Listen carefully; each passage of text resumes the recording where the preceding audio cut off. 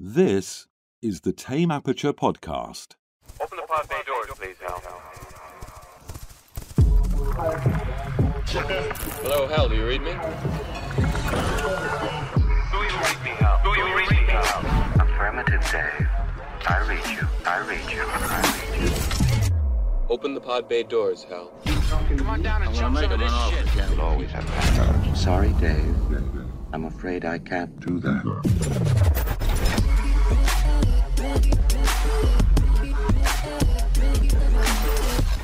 Welcome to the Tame Aperture Podcast, where we talk all things movies from first-time directors, indie films, art house, and much, much more.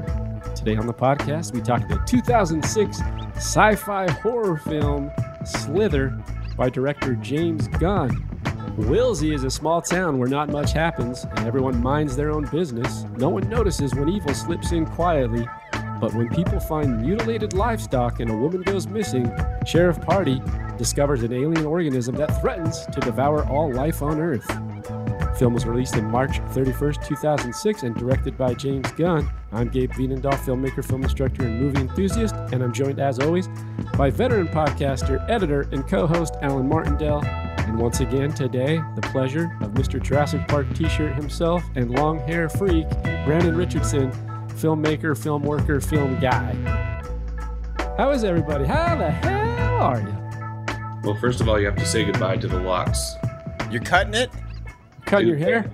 Tuesday. Why? You have to explain quickly before we get into Slither why you have to cut the hair or why you've chosen to. It's starting to annoy me. Are you going to donate? Hell yeah. Nice. Good man. Yeah. Good man. I had a feeling you would. How long does it have to be to donate? Is there a certain length? Some places have certain lengths, but most just I take think it. minimum like 8 inches, which I got. Well, I'll tell you, I'll take those. They're beautiful locks. Look at that. Yeah, they're beautiful. You're going to make someone happy. I'm happy that you're doing that. That's good. What are you going to do? Buzz cut or just short military? What are you going for? What's the look we're going to try to envision here Tuesday? I told my wife she could choose this one. Damn. You are. Go like parted, you know what I mean? Like parted down the middle. You're a nice guy, Brennan. Longer on top or buzz cut? I don't know. I'm not choosing. I don't know. Oh, you don't get to choose at Next- all. Next, he'll be wearing polo shirts and boat shoes. He's cleaning up his act. He's becoming a productive member of society. Absolutely not. In fact, if anything, I'm going to have to ramp it up after this haircut. Yeah, no shit, right? Yeah, but other than that, we're doing great. Yeah. Alan, how you doing? I'm good. So watching this movie. My wife's just popped her head in the room and gave me the look. Oh, Lisa, what haircut is Brandon going to have on Tuesday? None, because he moved his hair appointment without me knowing. No, she made me move it to 5:30. You can't come anymore? Oh, no. Now Lisa can't give you the style. You can't come now? I don't know. No, she's totally We'll coming. see. You'll just have to wait till next week. Stay tuned. Just send a bunch of reference tuned. pictures to the stylist. Exactly. Tell him that you wanted to look like this. Exactly. So do you guys think, I was trying to figure this out as I was watching this movie. Do you think James Gunn loves his penis or hates his penis? Wait a minute. First and foremost, I have to address this question as an opener to this podcast. This might be the most interesting question that's ever been proposed as a right out the gates. I couldn't figure it out. Does he love his penis or hate it? I'm gonna defer to Brandon for this one. Because Brandon? I'm such a fan of the film. Yes, because you are the consummate, resident Slither expert. He absolutely hates his penis. Okay. I was kind of leaning towards that, but then there were some other times it was like, man, it's just so over the top that he's got to have some sort of infatuation. Maybe it's a love-hate thing. Yeah. Can you give more context into that question and why that popped into your head first and foremost? I admittedly, Alan, don't have the answer. I'll, like I said, defer to Brandon.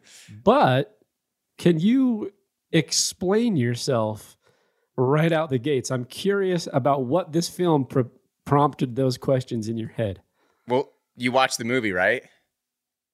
Of course. So you saw the nonstop phallic symbols that were just like over the top to the point where it's like, okay. We can dial it back a little bit. Give a couple examples. Well, I mean, is this movie about rape? Like, because it really felt like it was. Well, this podcast is going way. We watched a different movie, and I love it. This is where maybe I wasn't going in with my head on straight, because a lot of times, you know me, and I like to overanalyze something or look into it deep. And I love that Alan's. You know what? And I'm sorry, that was. I didn't see that. But now that you're saying that, I'm going to go, oh shit, I missed the whole point. No pun intended. I shouldn't have just dropped. I should have at least given a little bit of a trigger warning, because I understand that's a very sensitive thing. I probably shouldn't have just dropped it that hard. I think I need to go rewatch the movie. I think we watched two different movies. Because when the tentacle comes out of his stomach, yeah, and it forces itself into a woman's stomach, and she's screaming and squirming and trying to get away, and he is obviously he's having a lot of pleasure at that moment. Like, to me, it wasn't even like buried, the subtext. It just felt like it was. Yeah, that particular, right there. I agree. I see what you're saying. And that happened multiple times. So. Right. Well, let's get in. Let's break it. Let's go backwards, because that happens a little bit further into the movie. Right. That's 30-ish minutes, 20, 30 minutes into the movie. So we'll get there. And then we'll readdress this question, because now you're bringing up something that is mind-blowing for me. I did not consider it in this vein. And I am sorry for being so flippant about it. I should have probably been a little bit more sensitive before. You don't need to be sorry. I'm literally right now, Alan, I'm like, damn, I'm an idiot. I missed the whole point. Well, I feel bad, because it's a heavy topic to just, throw out there. Maybe that's why I'm like underprepared to start talking about rape right out the gate. Yeah, well, I don't think many people are prepared for it, so I apologize. That's not something that I usually prepare for. However, I think you're hinting on something. Brandon, let's start with this question, and then we'll get back to Alan's, because I think it's important. Yeah, so he's covered penis and rape. Okay, now what's up? We got all the hard topics out of the way. Yeah. Okay. Now we can lighten it up a little bit. Well, let's do it easy. This is a throwaway. This is a throwaway question. Right. Why did you choose this movie? Now, last week we did With a Knife to Your Throat, top 5 horror movies of all time. Brandon put this movie in his top 5. What about the movie, Brandon, constitutes a top 5 for you? And what do you like so much about it? It's a little bit of nostalgia, sort of, just because when we all first watched it, I was like with a bunch of buds. And it was so ridiculous and so fun that it just kind of has a special place in my heart, just because of the context and where I was at the time when I watched it the first time. Now, let me follow up question to that, because that makes sense. Were you high? Let's see I actually wasn't high. Okay, just checking. 2007, I was not. I'm a big Nathan Fillion fan also. And so it's kind of coming off we just watched the Firefly situation. And so I'm a big fan of his. I just like him on screen, because he just doesn't give a shit. Like, that was a good show too, Firefly. Yeah. Fantastic. It really didn't get its day in court. Like, it felt like it was just under marketed. Mm-hmm. Correct. So we got nostalgic, sentimental reasons, and that makes sense. I think everyone has at least a few of those movies, right? Sure. Where it takes you back to some time or some place in your life or whatever it is. I get that 100%. Yeah. And the Nathan Fillion thing, I agree with, because I think he's probably acting wise, of course. And even though his parts, it's not minimal, but it doesn't feel like he's in every scene until the end, maybe, when he really starts getting more heavily involved. Right. But he is the best character of the movie for me. Yeah. Alan. Okay, so we got that out of the way. Now back to rape. Oh my gosh. Now, Brandon, with a follow-up to Alan with his question, did you see that innuendo, or did you notice those subtextual tones when you watched this movie? 100% no. Really? Because he's an alien. He's just taking over. Like, there's no difference between like zombies and vampires taking over people. I mean, I think zombies and especially vampires. I think there is some sexual subtext with vampires, but it's more subtle. This is just like, here's a slug being forced into a woman's mouth. Like, it's like there are just so many scenes where it was almost uncomfortable for me because it felt like, wow, he is not even trying to hide what this is about at this point. Like, it just felt really on the nose, and which made it a lot more uncomfortable. But it was not gender specific to me. True. Good point. Because man, woman didn't matter. So I maybe that's what I didn't associate it with, just because it wasn't just man on woman. Yeah, but tell that to the guy in prison. It doesn't matter. It doesn't matter. Man, woman, he don't care. He don't care. The slug will enter. The slug wants what it wants. Now I'm not. I had a couple ideas and notes, and I'm not even gonna lie to you. I'm like totally thrown off my game. I'm like, I missed this whole movie.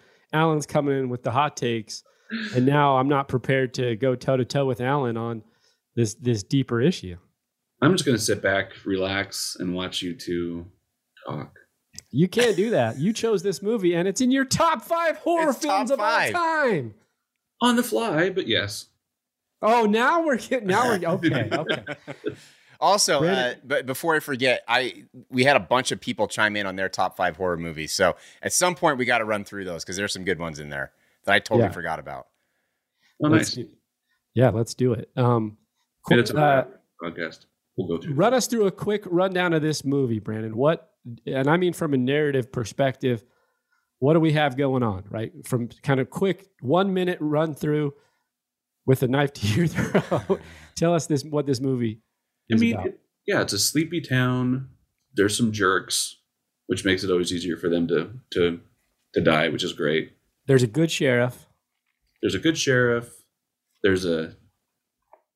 ditzy sheriff relay person played by Jenna Fisher, which one of my favorite moments is when he's just run through the damn story. Okay, I'm sorry, but this is one of my favorite moments. Let's give the audience a context to what there is we're even talking about here before we're talking about penises, phalluses, and rape. I know. Way to turn the audience off right off the bat. I'm good at that. So the movie opens with this alien landing on planet Earth somewhere. I don't remember where it is. It's like Canada. Wilsey. It's a small town. Small town. And it takes over one of the rich citizens who's married to this woman. And Michael Rooker, whose performance is awesome as always. He's just always a perfect asshole. Yeah, perfect asshole. But it's weird because we get like this creature is kind of like super ancient, and so it's done this a million times. But it kind of merges the personality a little bit with whoever it's taking over. So you get a little bit of both personalities, which is interesting. So basically he starts taking over the town bit by bit. He impregnates this lady with a bunch of little slugs. She blows up to insane proportions. And then the little blows up and goes all over and starts taking over the town. And then Nathan Fillion with his ragtag group of people has to start taking him down and figuring out how to save the town. The yokels. There's no mob greater than a slack-jawed yokel mob. Correct. I mean, is there another kind? I don't think there is, and there shouldn't be. There shouldn't be. So this whole thing about socialism. So yeah, I mean that's it. I mean we have this is what was confusing about the movie to me, and was elements that I liked, and then I got confused on what it was trying to be so many things at one time, and it was it's like you had the symbiotic relationship of this alien being that overtook a man, and then the man started to germinate, if you will, and spread his seed across the town in some way, which were these little slugs that would then go and infiltrate into the people and become part of the main being, right? And then at the same time, while they were doing that, you had the people that were getting taken over by slugs looking like and feeling like zombies. And it was just like a weird, there were so many things going on. I was trying to, what's that? It's more like pod people than anything. It's a mishmash of a lot of different horror. I don't want to say tropes because that has a little bit of a negative connotation, but different horror movies. Like you got some zombie stuff in there. You have like the pod people in there. There's like a nod to Nightmare on Elm Street in there. Like there's a lot of really cool stuff that they do. And Gabe, I know Brandon probably hasn't seen this movie, but you think James Gunn is a fan of Society? 100%. 100%. That like when it becomes a mash of people all smashed together, like I'm thinking this is Society. There's a scene towards the end where the guy undresses and you see the naked ass of a fat man. Yes. And he merges into the pod of people as the symbiotic being, the one mini organisms being one organism. And that was a total, nod or ripoff to Society. It was so, it has to be a nod, right? Because if it's that blatant, you can't Yeah, I think he's probably a fan, right? I mean, he grew up in the 80s. He probably saw it multiple times, loved it. He probably saw it. So it was just like there were a lot of things going on. I don't think there are tropes either. I mean, there are some. I mean, the good sheriff is what he is. Yeah. There's certain things. The thing about it that I did enjoy was look, it's fun, right? So it's like, now is it though? And now I go, Alan, can I even watch it again without thinking about what you were talking about before? Is it fun? And maybe I missed the whole concept. So this is a good question for the greater audience, which is James Gunn just trying to have fun, or did he have an underlying theme or message going on? I think he was trying to have fun because even at one point, a character is watching the Toxic Avenger. And I don't know if anyone's familiar with that, but are you guys familiar with Troma Films? Like it's a distributor? It is a film production company run by Lloyd Kaufman. It's like the most, like when you think of B horror movies. I think I've heard of them, but I don't know. Cheesy, terribly slapped together, gratuitous nudity, gratuitous violence, over the top, like just awful movies. That's what Troma is. And they're watching the Toxic Avenger. I mean, you can tell he's a fan of Troma too. So I think he is trying to have fun. I don't know. Like, I don't think he was trying to make some comment on rape or, whatever. I just think with this kind of story, it almost has to go into that territory.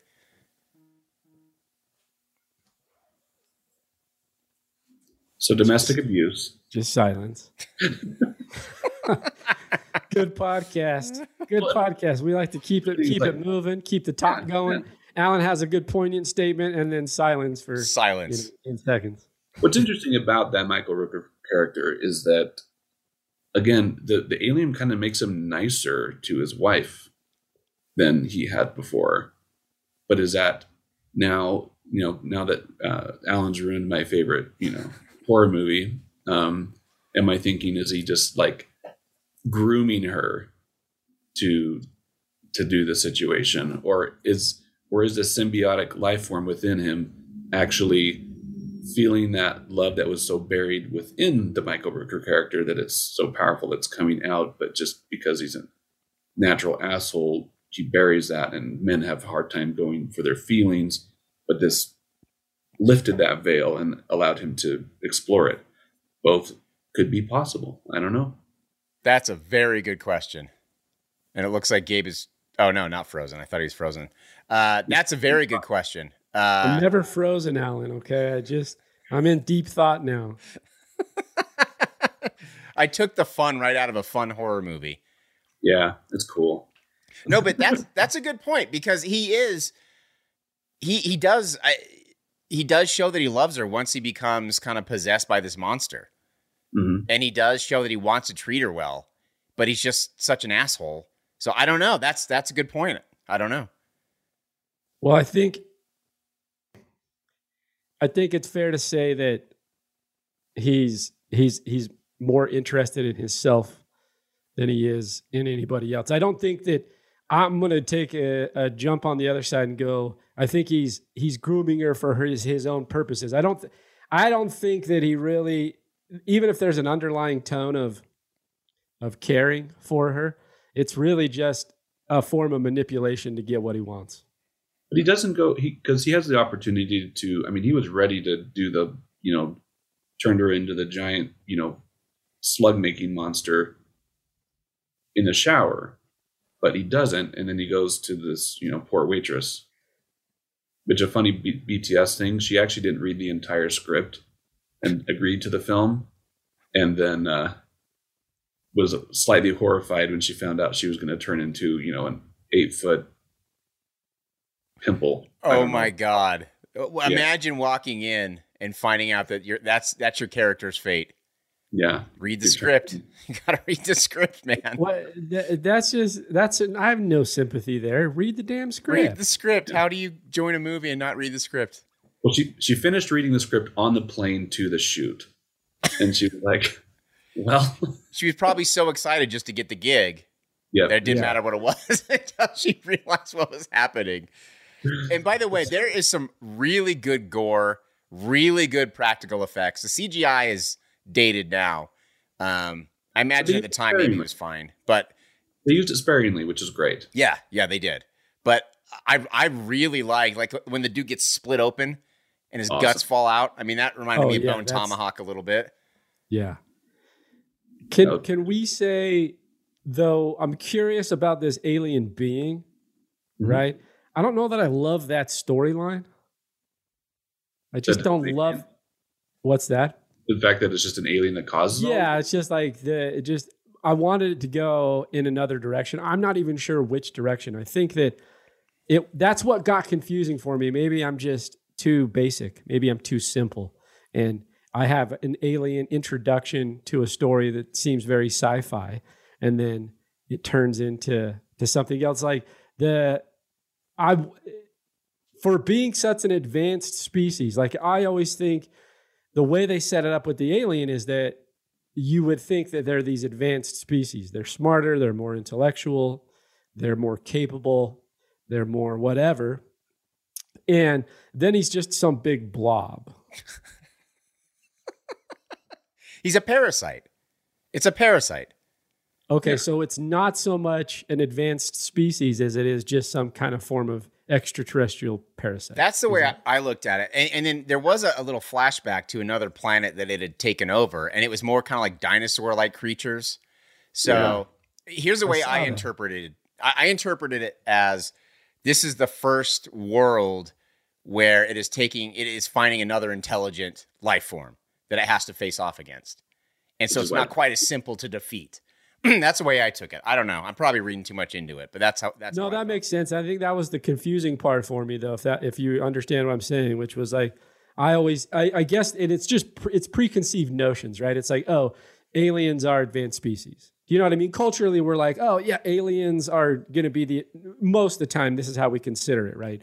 They have the technology, they have the advancement. Then it comes and it's just this big blob, and you're like, okay, we can take that. So that's what was confusing. But I think with what you're saying, that puts a little better context into it for me. Grant, who's the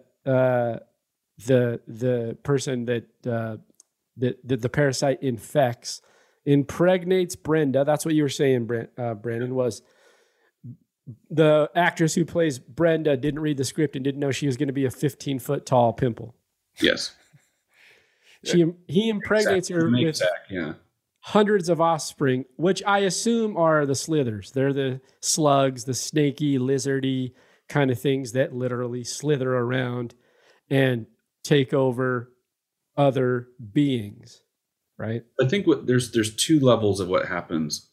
And the girl that was in the bathtub, so she was linked to them for a minute because it was so deep before she got it out.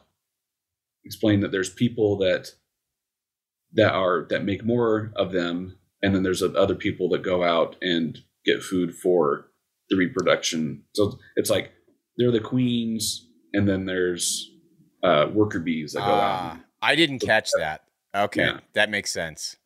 So that's Yeah, why- for me, that's a good point then, because I was a little bit unsure. I think her name's Kylie, the teenage girl that you're speaking to, Yes. and she gets okay. So she got information because that symbiotic relationship went so far she could see the past. And that's when you saw the flashback. It was all during that. Yeah. Okay, I remember that. I just wasn't. It happens, and if you got to watch it to really. I wasn't watching. I was probably sipping back on a drink and being like, "What's this shit?" And then, no, I'm just kidding. That makes a little bit of sense. And so, can anyone explain to me one of the things about this creature that also was confusing was the desire and need for meat? I think Is it it was just just blood? hungry. I think it's just hungry. Like I think, and it needs to feed its babies. Yeah. So when he captures that woman and chains her up, she's a prisoner because she's incubating his children essentially. Right. And so, Well, he's impregnated her, right? Right. And then he goes out and starts feeding her to nourish her. right, Yeah. right, and then and they need to eat, and so, I think I think that's what the meat is for, because they're so hungry because they're growing, and there's thousands of fast. them. So yeah, that was my interpretation. Yeah. Okay. So what? Now here's they blow him up with, and I'm jumping to the end. There's plenty of things for us still to discuss, but the questions that I have that I'm trying to get answered, which you guys have done good. Thank you for answering these questions, because now I feel like I have a little better idea. Although we'll get into ratings and reviews in about 20 minutes, and we'll figure out how we all really feel about this thing, which I'm real excited to hear about how Alan feels after the start of this podcast. Oh, you were talking about exploding the monster at the very end. Oh yeah, so I don't mean to jump, like I said, but it just wasn't hard enough. Like he ran. First off, okay, he sticks the tentacle. So Chief Party's been, what's the word? He's been Halfway impregnated yeah, because it needs both to work. needs both. Yeah. It's like the epoxy things. You just can't have one without the other. You need both. And so he's prevented the other tentacle from breaking through his skin. He's holding it, right? Yeah. And then he just happens to see a propane tank. This is trope to me right here. This is like cliche. Totally. What can we do? We can blow it up. Right. And there's nothing wrong with that. I mean, tropes are, by the way, people hear the word trope, and Alan, you're right. There is a negative connotation, but not really. Tropes are not necessarily a bad thing, I don't think. Sure. Because we're familiar. It's a form of storytelling. It's a piece to the story, so it's fine. But he grabs the propane tank and sticks the point of the tentacle into the propane tank, and then they shoot him. The propane goes into the being, and then she shoots him, and he blows up. Movie over. I don't know. Well, I left so what- unsatisfied. No pun intended. What happened to all the Sorry, Alan, you started it. I didn't catch it till I saw Brandon's reaction. So everyone else who was infected, I'll call it infected. I don't know what else to call it. They all dropped to the ground. Are they dead? Unclear. Because that's like the whole town. Yeah. So They looked dead because as they go on, like Chief Party and Elizabeth Banks' character, I don't remember the character's name, they're just walking away to the next town. Remember, he needs medical help. Starla and Bill. Yep. And he needs medical help because he's been basically puncture wounded in his gut by the tentacle, and nobody's moving. yeah, I guess they're There's dead. people lying on the ground. So the town's the victim. One thing that one trope that I have a hard time with in all films is after a traumatic experience happens, and then, we get the climax of the film and people are dead and they've seen violence and all that. And then they're just joking around on their way out, Like, it's just like, you just went through some seriously traumatic shit. Mm-hmm. And just like, hey, tell her about the time I saved you from the deer. Like, it's just, As he walked by a slew of dead people. it's just like dozens of dead people everywhere. Yeah, to me. And I mean, this movie is not Citizen Kane. Like, it's not a masterclass in storytelling. it is what it's kind of like what we talked about with Trick or Treat, where it knows what it is. It's supposed to be fun, so don't look too much into it. But it's still like it just. But then you start the podcast off and you start going deep, and I'm like, oh shit. No, I think you're right. Like I'm like, what is it? Now I'm going into this whole universe of like, what is he saying? I'm going to respectfully disagree, and I'll tell you why. You're so nice. Me and Alan just tell each other to shut the hell up. I know. Brandon's like, I appreciate your opinion, but let me have a counterpoint. Such a Roger Ebert decorum. Yeah. So here's my counterpoint. Having gone through some dramas, as we all do, I've dealt with someone trying to take their own lives, and we kind of joked through it to help deal with it. So I don't know if. Good point. I mean, it's a fair point. It's a fair point. Yeah. It's and I think both sides have validity, right? But so I think I can see both sides. Probably a balance in there somewhere. Yeah, there's a balance, but I can see both sides. I edited a film a couple years ago, and it's a film about it's a production company who's all veterans, right? All these vets that have just seen this just intense shit in their lives. And the movie, it's a 2-hour feature film, is all just parody about the things they saw in war. And like serious shit too. Not just like, you know what I mean? Like we're talking the real stuff you think about when people go to war in Afghanistan and places like that. And I'm cutting this movie and I'm going, man, this is like some serious shit. Am I supposed to be laughing at this? And then I talked to him, and so Brandon, you do have a point, because I talked to the director when we had a meeting, and I said, man, I mean, I'm a citizen, like I'm not an Army guy, I'm not a veteran.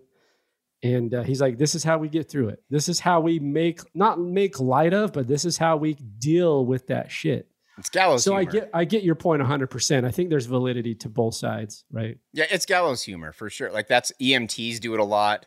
Doctors have to do it a lot. Like it's definitely a thing. I don't know. It just seems like they're not even affected at all. I think that's what it's not necessarily the joking around. It's just like we're not even going to acknowledge that some seriously traumatic shit happened. And again, I don't want to go deep into this. This is just a dumb, fun horror movie. It's just a thing in films that kind of irks me. It's just a little pet peeve. No, so, I get both sides. I think they're both fair points. So when Alan directs his first feature horror movie, it's going to happen. He'll have the humor at the end, and then it's going to be the next day, and they're going to be like... Yeah, everyone's fucked up for life. Everyone's got PTSD for life. Yeah, for sure. A year later, they're all on the funny farm, Yeah, exactly. Cuckoo's Nest situation. Yep. Okay. Damn right. So this movie, though, I would say, I'm not going to lie, it was losing me. It took about minute 40 is when it grabbed me. I didn't care about the characters. I didn't care about the situation. It wasn't slow, but there was nothing that grabbed me until what's his name? Grant. Grant, yeah. Yeah. Michael Rooker. When he was just absolutely gone. Like when they show him dragging the cow. Yeah. And he is just an absolute grotesque monster. That's when I was like, okay, now it's starting to get fun. Now I'm enjoying this. And then they get into the barn and they see that woman just the size of a freaking house. Like that's when I was like, okay, now I'm in. It took a long time to get there, but I'm in.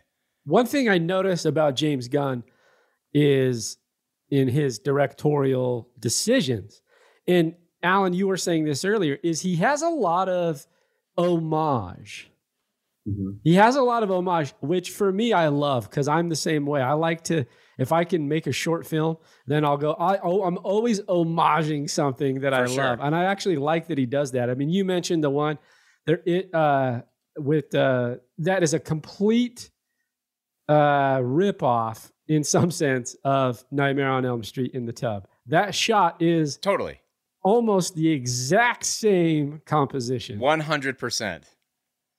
And then I was thinking about it, and you can probably name a couple others. The other one, you mentioned the large impregnated Brenda in The Farm, who's now of size of a balloon.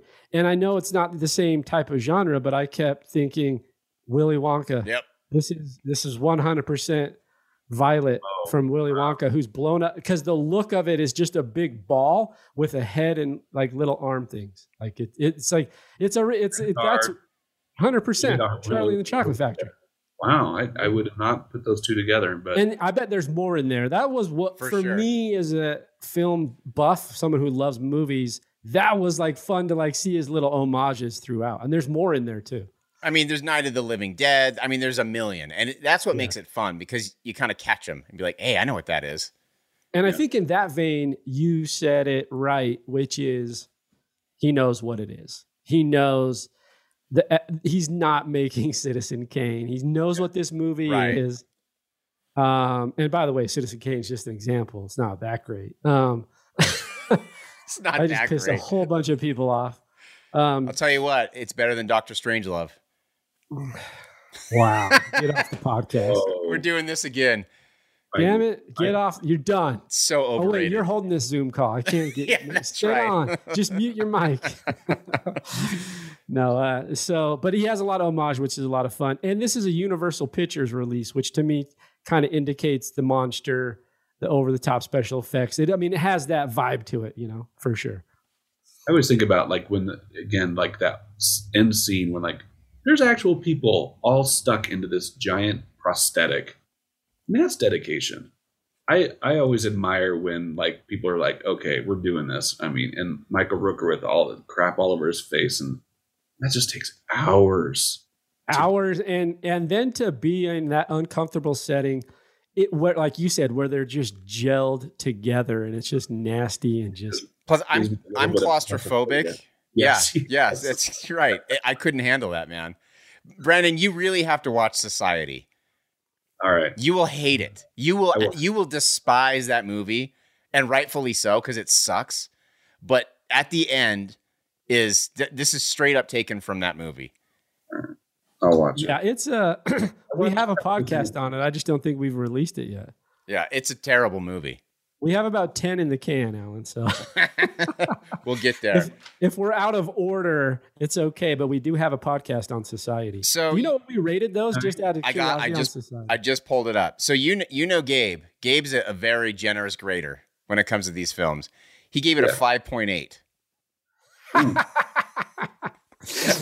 I like That's how bad it is. Yeah, I gave it a 6.4. 1989 Society. Yeah. It's so Go bad. check that one out. Here's what's interesting about Slither. Okay, I think it's well produced, but I also think in terms of the look and like we talked about the practical effects, things like that, and the acting's just fine. I mean, you have Nathan Fillion, Elizabeth Banks, Michael Rooker. I mean, you have good actors, right? The dialogue to me is a little corny, but I get that it's intentional, right? But even then, I don't know that the story is that great for me. What I wanted to do on this segment, last time we did With a Knife to Your Throat, this time I'm going to borrow this from IMDb. It's going to be more like this. I want to read through the 10 or so movies that they have suggestions for based on Slither. So if you go to IMDb, you can see More Like This is what it's called. And at the bottom, I'm going to read through these. And of course, some of them are James Gunn films, right? So they don't know. They're just using his directorial portfolio. So Super, which is a James Gunn film. Splinter. Which sounds a lot like Slither. Feast. The Crazies. The original? Trick or Treat is on there. Oh. Trick or Treat. 30 Days of Night. That's a great movie. 30 Days of Night is a good movie. Pumpkinhead. Oh, yeah. That's a great movie, too. The Faculty. Ooh, I love The Faculty. Drag Me to Hell. Evil Dead. Jeepers Creepers. And Alan's going to love this one. House of a Thousand Corpses. Yeah. I mean, I agree. They're all kind of in that vein. That was the segment, though. What of those really matches the best, if you can remember? I know there's a lot there. Definitely The Faculty. The Faculty for you, Brandon? Is in there. I'd say it's pretty close. Oh, there was one. I can't remember which one it was. I already forgot. But people-ish. Yeah. Well, there's people. So The Faculty, because it has it's like the Well, there's an alien that comes down. yeah, the alien type. It's got the sci-fi right, thing. right. Yeah. It's like the sci-fi horror deal. Yeah. I would agree. I think The Faculty is probably the closest match to this movie. Yeah. What of those is the furthest match? Well, Super. Well, I mean, that probably doesn't count because that's just matching James Gunn. I haven't seen Super. That's a comedy. I think they're just matching James Gunn on that one. That's Rainn Wilson from The Office. Yeah. I'm going to say that it's the kind of the least or the furthest away. And correct me if I think tonally, I gotta say. I think I gotta say. 30 Days of Night's not really. It's a tonally a different movie. It's 30 Days of Night is scary. That's what it's like. It's a actually, drama horror. It's right, not. It's not a comedy. It's a scary ass movie. It's scary. It's meant to be scary. It's not meant to be funny or fun or anything. Like it's meant to be terrifying. Yeah. So I'm going to say the opposite on this. More like this is 30 Days of Night, and the closest is The Faculty. Yeah. Those would be suggestions to go watch if you want to get the spectrum of what this movie can offer, even if you like the movie or you don't. And I didn't know this, but James Gunn, right before this, he directed. So this was his first feature. Slither was, but he directed an episode of the Trauma TV show, which is, I didn't know they even had a TV show. So he is very inspired by Trauma. Oh, there you go. Yeah. So that makes Trauma's sense. Edge TV, episode 1, 2000. The debut episode. I didn't know they had a TV show. It goes to show I always like looking at the progression of filmmakers. Yeah. It's like you got James Gunn. He did a public service announcement meant only for mother hamsters. This is a joke, right? It's a comedy. This is where he started, though. Writing a comedy PSA, right? And directing a comedy PSA. That's where he kind of started. And then it leads into Trauma, and Trauma goes up. He writes Scooby-Doo, which is actually a pretty good little movie for kids because I have kids. I've seen it and they like it. We watch it. So like for a kid, and it's like scary too. It's a scary kids movie, right? So he writes. He's a good writer because he's selling scripts. And then all of a sudden he goes from that and he's got Dawn of the Dead in there. Did he write Dawn of the Dead? He wrote Dawn of the Dead. And that's a good remake. So he's definitely a good writer, right? Like he can definitely hold his own weight. But then directorially, he does Hamster PSA, jumps right into Slither after the Trauma Edge TV. And then before you know it, he's doing Super, and then all the way up to, he gets Guardians of the Galaxy. That for him, in terms of scope, becomes his biggest movie. And actually, apparently, Trauma had another TV show that he directed on too in 97, which is the Traumaville Cafe. So he's like deep entrenched in Trauma. He's deep Trauma. Wow, he actually broke out of that black hole, that pit. He went from deep Trauma to Marvel Universe. Go figure, man. You have to be very talented to do that. You do. At the end of the day, you do. For sure. On the poster of Slither, it says because Dawn of the Dead was 2004, and he wrote that. Okay. Yeah, he was the writer. Like, from the man who brought you Dawn of the Dead. Not George Romero. Yeah, I was like, not George. Yeah, definitely not let's George get that Romero. cleared up real quick. That's blasphemy. That is, man. who wrote that on the poster? Yeah. Okay, Brandon, run us through your review and your rating of Slither. Fun film, not about rape, and That's a hot take. That is a hot take. it's fun because it doesn't take itself too seriously, and that's the kind of ones. Those are the horror films I tend to enjoy that have humor in them, and have some great performances. And Michael Rooker, he'll jump into anything with both feet. Just he doesn't give a shit. He will do it, and that's what I like. I've always respected him as an actor for that, just because he does just all in. And Nathan Fillion makes everything fun. Elizabeth Banks, she's pretty solid. I enjoyed the film, and so I'm gonna give my rating at this point. Yes. Hold off, because I do, but I want to come back to you because I forgot. I wanted to read just a couple Google reviews. Okay. So here's Google review. Slither is a gooey and gross. If you're a fan of Troma or Cronenberg, you'll be used to that sort of thing. Oh, Cronenberg. I didn't even think about that. If so, there are so many winks and in-jokes to pick up on. Brundled meats, the Henenlotter parade. The plot itself is ripped from The Blob and The Night of the Creeps, except there are more mutants, so there's a lot to love for that crowd, which I agree with. That's a good review, actually. Yeah. That's like a solid review. It doesn't really have a star rating on this one. She didn't put one, but she did write out. That was a good one. That was helpful. I think that's spot on. Yeah. Okay, 2 out of 5. You may need to put your brain out to watch this movie. This is worst, illogical, biggest failure of creature attacking movie. Put your brain out. I just did. I lost it reading it. Yeah. Brilliant. I can't even finish it. I'm guessing that's probably English is probably not their first language. Would be my guess. We've run into those, and that's true. And I hope English isn't their primary language, because then that person's you Google Translate. Yeah, I got two more. I don't like horror movies.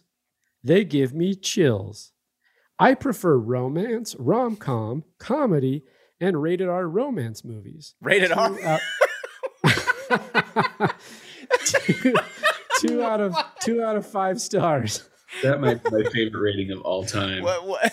They go from romance to rated R romance. Yeah, we're going to up it up. We're going to totally different genres. Okay, don't mix them up. Don't mix those up. Don't mix romance with rated R. Up with while you were sleeping. Come on. Yeah, that's hilarious. Oh, that was a good one. Okay, 3 out of 5. Love Nathan Fillion, but this film is pretty lame. Good soundtrack, though. That's a decent soundtrack. That's true. Okay, and then 5 out of 5. Worth watching movie with decent chi and hilarious scenes. Chi as in CHI? Yeah. I'm a loss for words on that one. But let's be honest. 2 people on the internet found that helpful. Wow. We're putting together an hour-long podcast on this movie to give you everything, and we can barely get 2 people to find this helpful. Okay, Brandon, those are our Google reviews. Now, Brandon, you've given us your review. Now give us your rating on Slither. I'm going to give it, because it's fun, and the nostalgia for me personally, and the fun. I got to tell you about my favorite moment first, because I couldn't tell it early. I love the moment. It's a small throwaway joke, but when Nathan Fillion is radioing to Jenna Fisher, he's like, "I need you to do X, Y, Z, 1, 2, 3, whatever it is," and she just nods. And he just gets because he's done that 1,000 times with her. It's like, "You're nodding, aren't you?" "Oh yeah, sorry." He just nods her her acknowledgement on the radio. Because I've dealt with that, because everyone's on radios in film, visual, and you just deal with that all the time. Well, so, hey, I deal with that in podcasting constantly. Oh, you have guests on and they do visual things, like with their hands or something, and it's like, dude, it's an audio medium. It's so frustrating. So that was James's gift to all of us to have to deal with. I like it. I'm going to give it 7.8 dead possums. That dead possum over there, just a bite of that dead possum. Nice. 7.8. Damn. God, damn, he's coming in hot. Yeah, coming in hot, Brandon. That is a hot take right there. Yeah. Awesome. Okay, Alan, give us your summary and your rating. It's a fun horror movie that is about rape and penises, and there's nothing great about it other than the practical effects and the weird monster creations. That makes it that bumps it up probably a full point for me. If it wasn't for that, this is in the 6s if I'm being generous. But this is like, that makes it fun. Like, that's what grabbed me. That's what I enjoyed. I didn't care about the climax of the film. I didn't care about the first act. Nothing matters except for the weird effects and the creatures. That's fun. It's a fun monster movie. So, that said, I'm giving it 7.0 penis worms. Okay. 7.0. Couldn't even give it an extra tenth of a rating. Nope. He's like, and I didn't like the score. I didn't like it. It was too big. It was too, I don't know, too big for what the film was. IMDb comes in at 6.5. 6.5. And then you have the Rotten Tomatoes, which to me is kind of surprising. Yeah. If I look at Slither's score here on Rotten Tomatoes, we have 87% from the critics. 87%. I think it just, and then 63% from the audience. What do you think that is? Why do critics like it so much? I think it's because he knows what it is. It's a B movie. He plays it that way. So that homage is done well. So they credit it for that. Good point. What do you think, Brandon? I think that's probably part of it. And the fact that he does push those monster boundaries pretty high, just making him so big and so, I mean, in all sense of their words, just this giant woman, this poor lady that didn't read the script correctly. and then even more so, just all those people just stuck in that. I mean, well, how many were there? Like 5 or 6 of them in that thing. Just it gives me that's why I'm not an actor. Well, and they're having the time of their lives too. Imagine being in that uncomfortable of a position and you have to act like you're enjoying it. Oh, yeah. Yeah, because once he penetrates the tentacle, it's enjoyment. See? I was right. I was right from the get-go. Just saying. I mean, Alan's onto something. Threw me off the entire podcast. I looked frozen half the time because I was in deep thought. Did I just endorse rape? The cancel culture is coming for you. It is. This is the last podcast. We're not going to be able to post another one. So here's where here's my summary and my rating. I don't know that I'm on board entirely with the alien meets zombie vibe. It just doesn't hit home for me. I'm more of a traditionalist. I'd like to see either alien sci-fi or zombie horror. Like, I don't need the mixture of both. I get why they did it. It's fine. I'm not saying you can't. I'm just saying, for me personally, not my cup of tea. Love the practical effects. We mentioned that. I think really well done especially for the time and budget considered. I think they're fun to, and I'm a ham for good practical effects. Love it. Yep. So I'm on board with that. Didn't care much for the characters. Like, Brenda didn't really mean anything to me. Or not Brenda, Starla. Sorry, Starla's the main. She didn't really mean a whole lot to me. Michael Rooker's great as an actor. Also, Nathan Fillion is. But their characters were just kind of blah. I'd suggest go watching a movie that, like a classic. Go watch The Blob, and you'll get the same thing. So I'm not in love with it. Wouldn't watch it. Rewatchability for me is probably pretty low. I don't need to see it again over and over. Brandon's just crying now on the other side of the screen. I was curious what the budget was. I looked it up. $15 million. $15 million, and they barely made it back. And there's a reason why they barely made it back. And I'm going over those points right now. So no, I mean, look, it is what it's kind of that. It is a blah movie. I don't need to see it again. If I were interested as an artist in special effects, I might watch it because I think, like I said, there are cool things there. So if you were in the special effects department or you were interested in special effects as a filmmaker, it's cool to watch it, right? But I don't need to see it again. I'm coming in. What did I give Society? 5.8? Yep. 5.7. Wow. 5.7. You like Society more than this? Yeah, I do.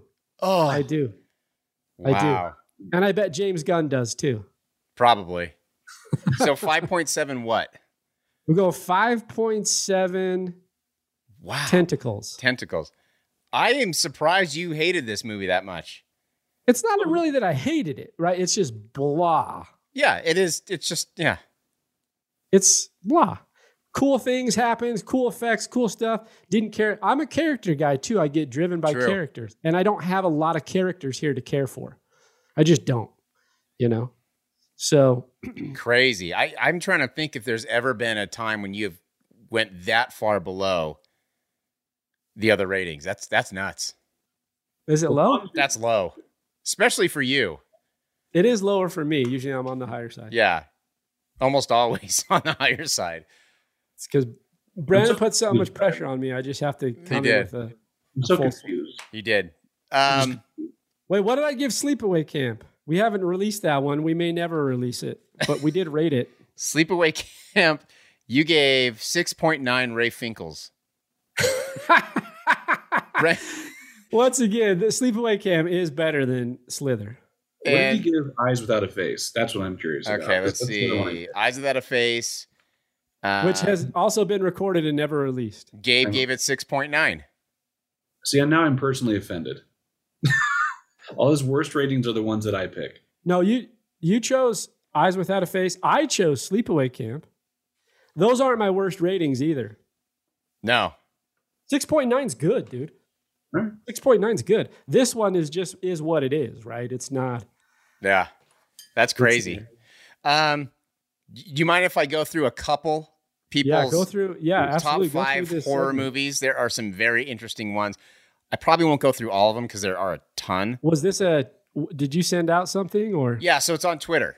So I'll read out everyone's. I'm gotta tell you, man, I'm disappointed. I don't think anyone chose Texas Chainsaw Massacre in any of their top 5s. I had a couple that's people, kinda crazy. and I commented on that. And a couple people said I could switch it out, but it's close, but it's not there. So this one's interesting. Sorry, Alan. Read their handle off too. so I will for sure. This is from at Valerie of Ohio. And she says, Night of the Living Dead, Cabin in the Woods, which is a really, really, really good movie. Nosferatu, The Ring, and The Exorcism of Emily Rose, which is an underappreciated film, I think.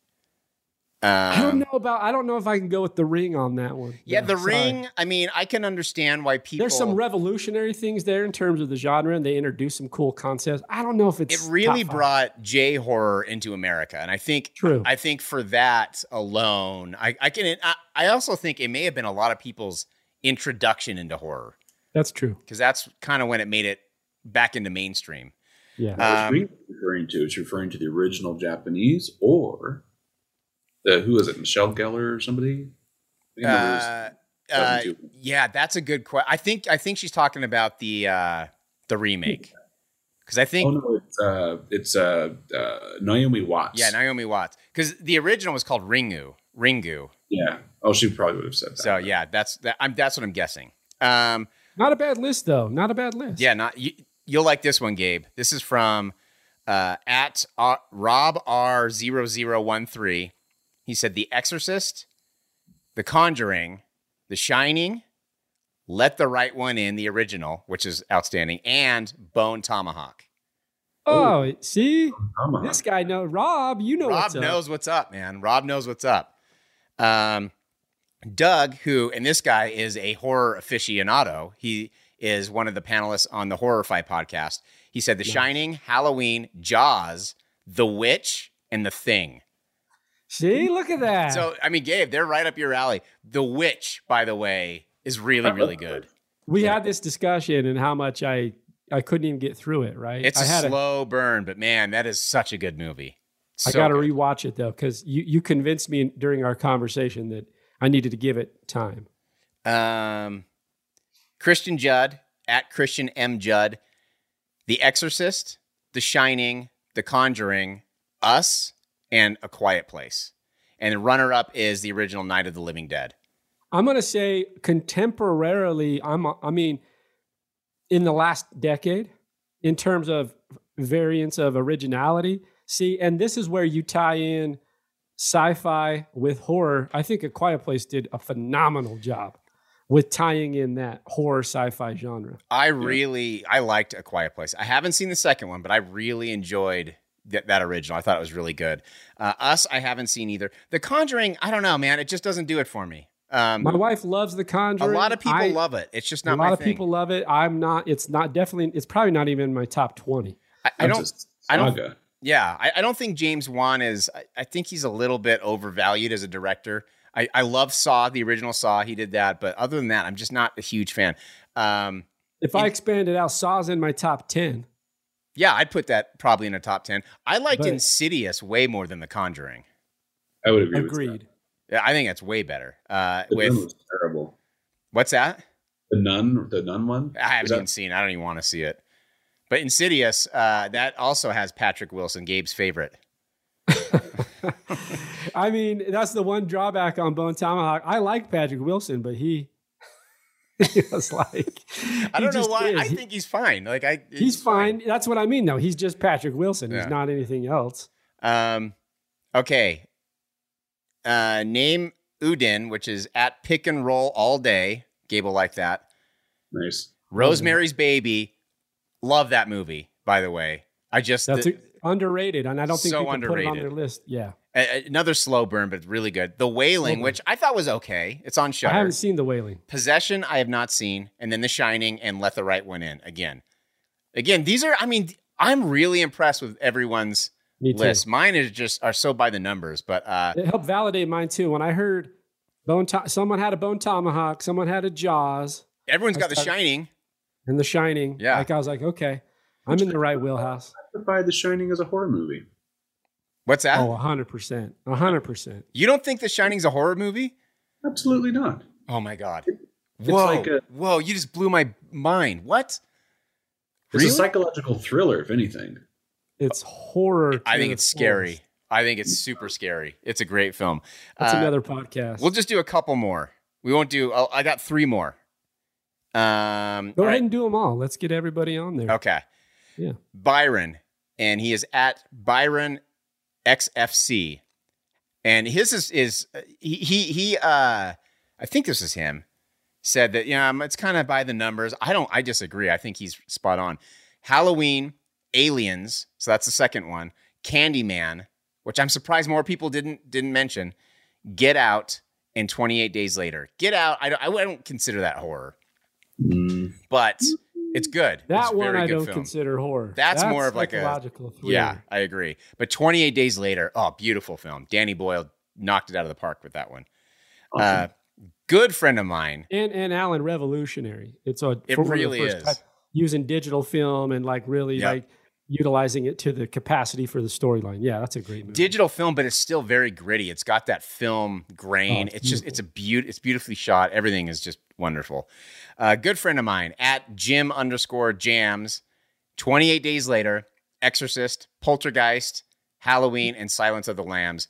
Why didn't I put Silence of the Lambs on mine? That's definitely up. Now, here's the thing, Alan. On that list, he had Poltergeist, your favorite movie of all time. Toby Hooper, same director as Texas Chainsaw Massacre. Well, same director in quotes. Hard quotes there. We had this conversation last horror month. Yeah. Spielberg directed that movie. That's why it's a very Spielberg film. How do you feel about your good friend having Poltergeist on his top 5? To each his own. I can, again, if you grew up watching that movie, maybe that was your intro to horror, I can understand the nostalgia to that. Yeah. But it's just like Ghostbusters. It's not very scary. That's my number 6. Is it really? Oh yeah, I love Poltergeist.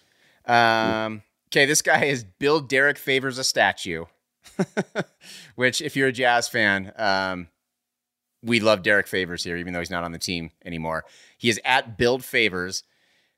Number 1 is The Thing, The Ritual, Aliens, Perfect Blue, which I have not even heard of. And number 5, this is a great movie if you like found footage, Gonjiam, Haunted Asylum, which is, I think it's Korean. I think it's Korean. So good.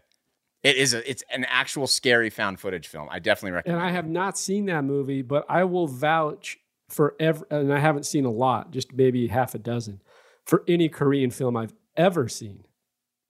Have you guys watched Squid Game? Yeah. I haven't watched Squid Game yet. I haven't either, but everyone, Every Korean film I've watched, I've loved. they've just nailed it. They've nailed it.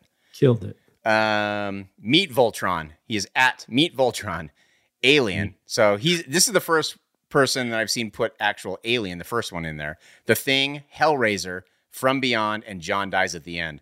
Again, John Dies at the End. Great book, great movie. I'm not sure that's a horror though. It's weird. And it's got horror elements, but I don't think I wouldn't consider it horror. But it's phenomenal. What genre do you put it in then? I'd put sci-fi comedy. That's what I would put it as. Yeah. So let me ask you this while we're, because I have this question, because so oftentimes sci-fi and horror are just mixed up. Event Horizon, for example, is a perfect example of that. Like, you can't really call it a sci-fi. You really can't call it a horror. I mean, it's both. Is it because of the setting of where it's happening? Do you let it be sci-fi? In fact, a lot of like the streaming services are like, here's a sci-fi / horror section because it's so. Yeah, a lot of time it's intertwined, but it seems to me like you can have sci-fi on its own, you can have horror on its own, but they do so often kind of merge in and out of each other. And there's a lot about sci-fi and like different worlds and different species and of aliens and stuff that it's just naturally creepy because it's just so foreign to us. So it's definitely intertwined a lot, but I don't know. Like there's like, would you consider Star Wars sci-fi? It's a radio drama. A radio drama? You mean you can just listen to it and understand? I mean, yeah, definitely you can. You could. I mean, as a tiny little kid, there's some scary shit in the Star Wars. You know, like the big pit with the mouth and the cutting off of the little furry dude's, like the vagina faces food dude's face. Yeah. And like, I mean, there's some scary stuff. Return of the Jedi, when they're in Jabba's palace, when I was a kid, that whole sequence scared the shit out of me.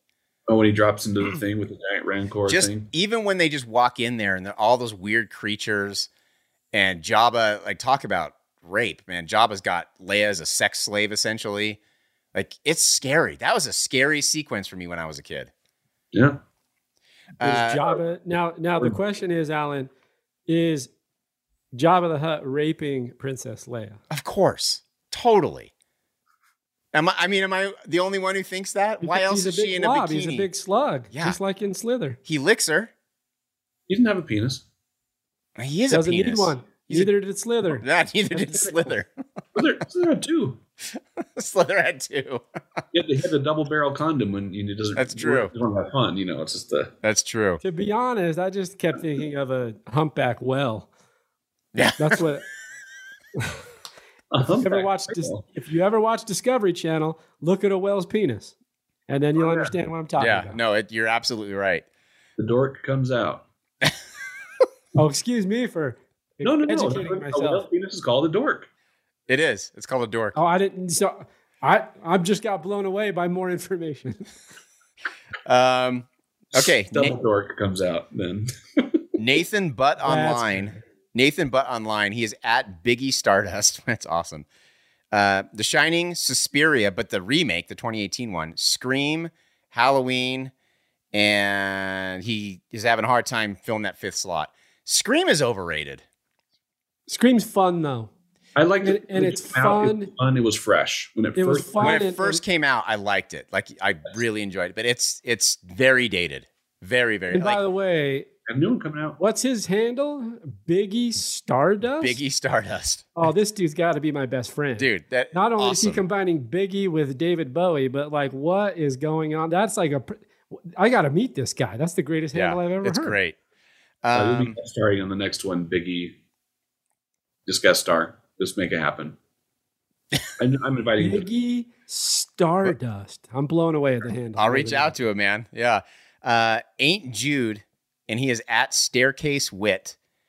And he said, in some order, Get Out, Insidious, The Conjuring 2. And if there's one thing I like less than The Conjuring, it's probably The Conjuring 2. Again, The Conjuring's not a bad movie. It's got all the elements. That's like saying Texas Chainsaw Massacre and then saying Texas Chainsaw Massacre 2. True. But part 2, Chainsaw Part 2 is a different genre altogether. It is. But I just mean, like, why are we just lumping that? That's horrible. But then he also says, if we can include series, then The Haunting of Hill House is my number 1. It's phenomenal. And I agree. I didn't make it. That was good. I couldn't make it through season 2. It was too boring. I haven't for watched me. season 2 either. But. It was too boring, and it became like a love story. And I just want my scares. But that first season is outstanding of The Haunting of Hill great. House. I totally agree. And that's it. We got them all. Nice. Those are great lists. So thanks for sending those out. Thanks for everyone for participating in those. And that's good. That makes me feel good that I've got a couple on the same list as those handles. And these people, they know their shit too. These aren't just, regular nobodies who don't know shit about horror. They know their stuff. So good job, Gabe. Except for The Conjuring and The Conjuring 2. I don't know about that. I mean, I get why people can like it. I get it. But it's just not. It's just not for me. I agree. Well, look, we have one more week of this horror month. So keep your eyes and ears open. Thanks for tuning into the Tame Aperture podcast. Today we talked Slither by director James Gunn, starring Michael Rooker, Elizabeth Banks, and Nathan Fillion. You can check it out on Peacock for free, which is what I recommend. You can pay for it on YouTube, Apple TV, and Amazon Prime. Go check us out at tameaperture.com for previous reviews and for suggestions on future reviews. For Alan Brannon, this is Gabe with Tame Aperture signing out. The Tame Aperture podcast is produced by Dutch Angle Pictures in association with Studio B Productions. Listen, watch, and subscribe on Apple Podcasts, Google Play, Spotify, and YouTube.